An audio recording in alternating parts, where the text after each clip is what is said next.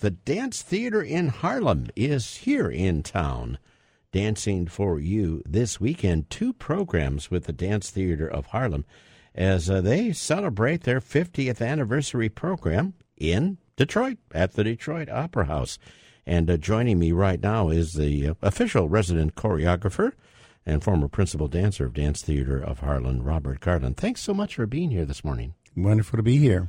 And first of all, welcome back. I know you have been here with the company before. Absolutely. As the former principal dancer, but now you have this brand new official role. Congratulations. Thank you. So tell us about the piece that you have choreographed, and there is a Detroit connection because the music is by one of our native Detroiters. Absolutely. Stevie Wonder. The great and wonderful Stevie Wonder. I was looking to do a work that would reflect both the post-civil rights 1970s, a moment for African-American culture and community, and using that music to reflect on where we are now with some of the current social justice issues. So this music fit that bill in terms of creating kind of an opportunity to look in the mirror a little bit backwards and see where we are now. Well, tell us a little bit, too, about the history of Dance Theater of Harlem. It's your 50th year, and the organization, I think, was formed to give the opportunity for African-American dancers and people of color to participate in the world of dance. Well, this is my spiel, I call it. I give it to everyone because I never like to assume everyone knows. Dance Theater Harlem was founded in 1969 by a man named Arthur Mitchell, who was the first black male principal dancer of a major ballet company. And the reason that is important is because at the time it was believed that people of color, children of color, could not excel at the classical art forms as classical ballet, music, sculpture, painting, anything from what is called the Western European tradition. And Arthur Mitchell, through his art form of dance, and specifically ballet, sought to prove them wrong.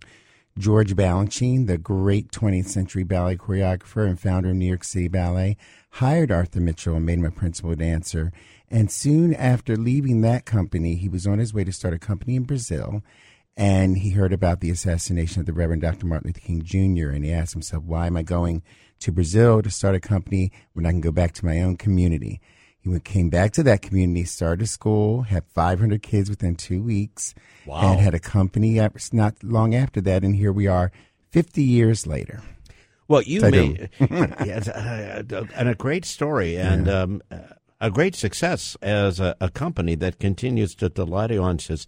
Now, you're originally from Philadelphia, Pennsylvania, and I imagine you made the connection. You went to Juilliard. Yes. And but you danced. Did you dance first for Dance Theater? You were at Philadelphia Dance Company. I was in the Philadelphia. I started training at the Pennsylvania Ballet, and I also danced at the Philadelphia Dance Company, which was at that time a very small African-American modern company in Philadelphia. And after dancing with the company as a teenager, I graduated from high school and immediately went to Juilliard because my mother, of course, wanted me to go to school. Sure, yeah. You know, absolutely. And, well, that's kind of a high watermark there. I mean, it's not too shabby to hey, Mom, I'm going to go to Juilliard. Yeah. And actually, while at the Philadelphia Dance Company, there were teachers that would come down, including the co-founder Carl Shook of Dance Theater of Harlem, and the principal dancers then came down and taught us. So I was familiar with the company. I'd seen them perform in Philadelphia. So my entire time at Juilliard, I did dream about going to Dance Theater of Harlem. And eventually, after I got that Bachelor of Fine Arts, I made my way uptown, and I'm still there. And now you are, well, congratulations, their first official resident choreographer. And you're going to have, dear listener, the opportunity to see a world premiere choreographed by Robert Garland with the Dance Theater of Harlem, and that is Saturday night, 7:30 p.m., March 14th, and 2:30, Sunday, March 15th, the Dance Theater of Harlem, in town for 2 performances at the Detroit Opera House. There is another work on the program, Robert Garland, with music by another kind of Detroit connection for us because the music is by Jessie Montgomery, and she's been affiliated with the Sphinx organization, which supports young African American and Latinx string players. And every year we're so pleased to be able to broadcast the Sphinx Organization finals at Orchestra Hall. So that's a work called Passage. Yes, absolutely. Passage was choreographed by Claudia Schreier, and the composer is Jesse Montgomery. It's original music, and it commemorates the 400th anniversary of the landing of the first African-American slave ships on the shores of America. It is a beautiful, expansive, and wonderful work, and it sort of is reflective. The whole program is reflective of the bridge that Dance Theater Harlem has always provided. As a young person, I remember watching the company back in the 80s and early 90s, and they were doing works not only to classical music like a serenade by Tchaikovsky, but also to popular music as well. So I'm juxtaposing my Stevie Wonder ballet. I don't think we've mentioned yet that we have this Detroit native as my musical inspiration. Juxtapose that against Jesse Montgomery's original work for Passage, you get a broad scope of exactly what Dance Theater Harlem represents in the way that Arthur Mitchell wanted it to be. You know, I was watching television last night, and I was watching, it was on the World Channel, and I was watching a show about the traditions that Native Americans bring to dance. Yes. And thinking about ballet, European ballet developed along a certain way, maybe kind of a focus on the prima ballerina. And then as a little bit of I know about it is that when the Russian companies brought ballet forward, it became much more acrobatic or much more physical, and the male dancer was allowed to shine in a way before. What do you see with Dance Theater of Harlem? What the African American experience can bring to ballet? I think that it broadens, the idea that actually George Balanchine himself had when he came to America. He was a fan of jazz music. It is indeed one of the things that convinced him to come here. And after seeing hearing the jazz music and watch people dance to it, he knew that being in America, he could not. American Ballet Theater was here already. Mm-hmm. The company, of course, that Missy Copeland dances with. They were already doing the Nutcracker. They were already doing Sleeping Beauty. He needed to do something different. So we saw the syncopation and the speed of jazz and combined that with his knowledge of classical ballet from Russia and created something called neoclassicism.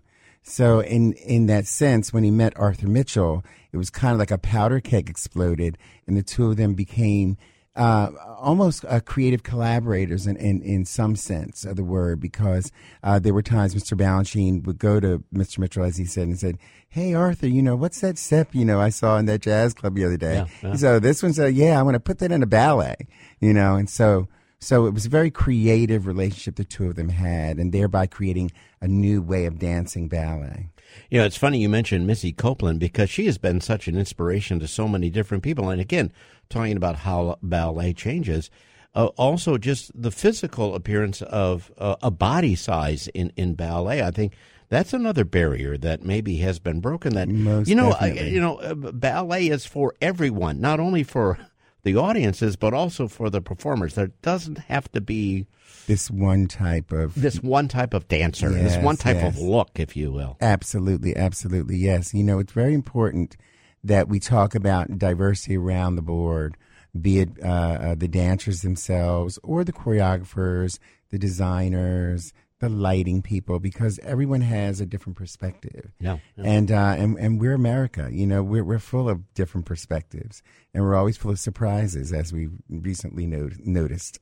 So it's been a very, very wonderful journey working for Dance Theater Harlem, being able to reflect that. I joined Dance Theater Harlem because of the moral and ethical basis that it was founded on, which was to give opportunities to people that did not have them. Well, we're so glad you're here in Detroit, and looking forward to the world premiere of your ballet with the music by Stevie Wonder, Higher Ground. And it's happening this weekend, Dance Theater of Harlem at the Detroit Opera House, 2 performances, Saturday night, 7:30 p.m., Sunday, 2:30 p.m. Check it out at their website. It's so easy, Michigan Opera, all one word, MichiganOpera.org. Robert Garland, welcome back to Detroit. Hey, stick around for a while. We'd love having you in town. Absolutely. I love being here. And 313. 313. That's where we're all about. Thanks so much for your work, and congratulations. Thank you.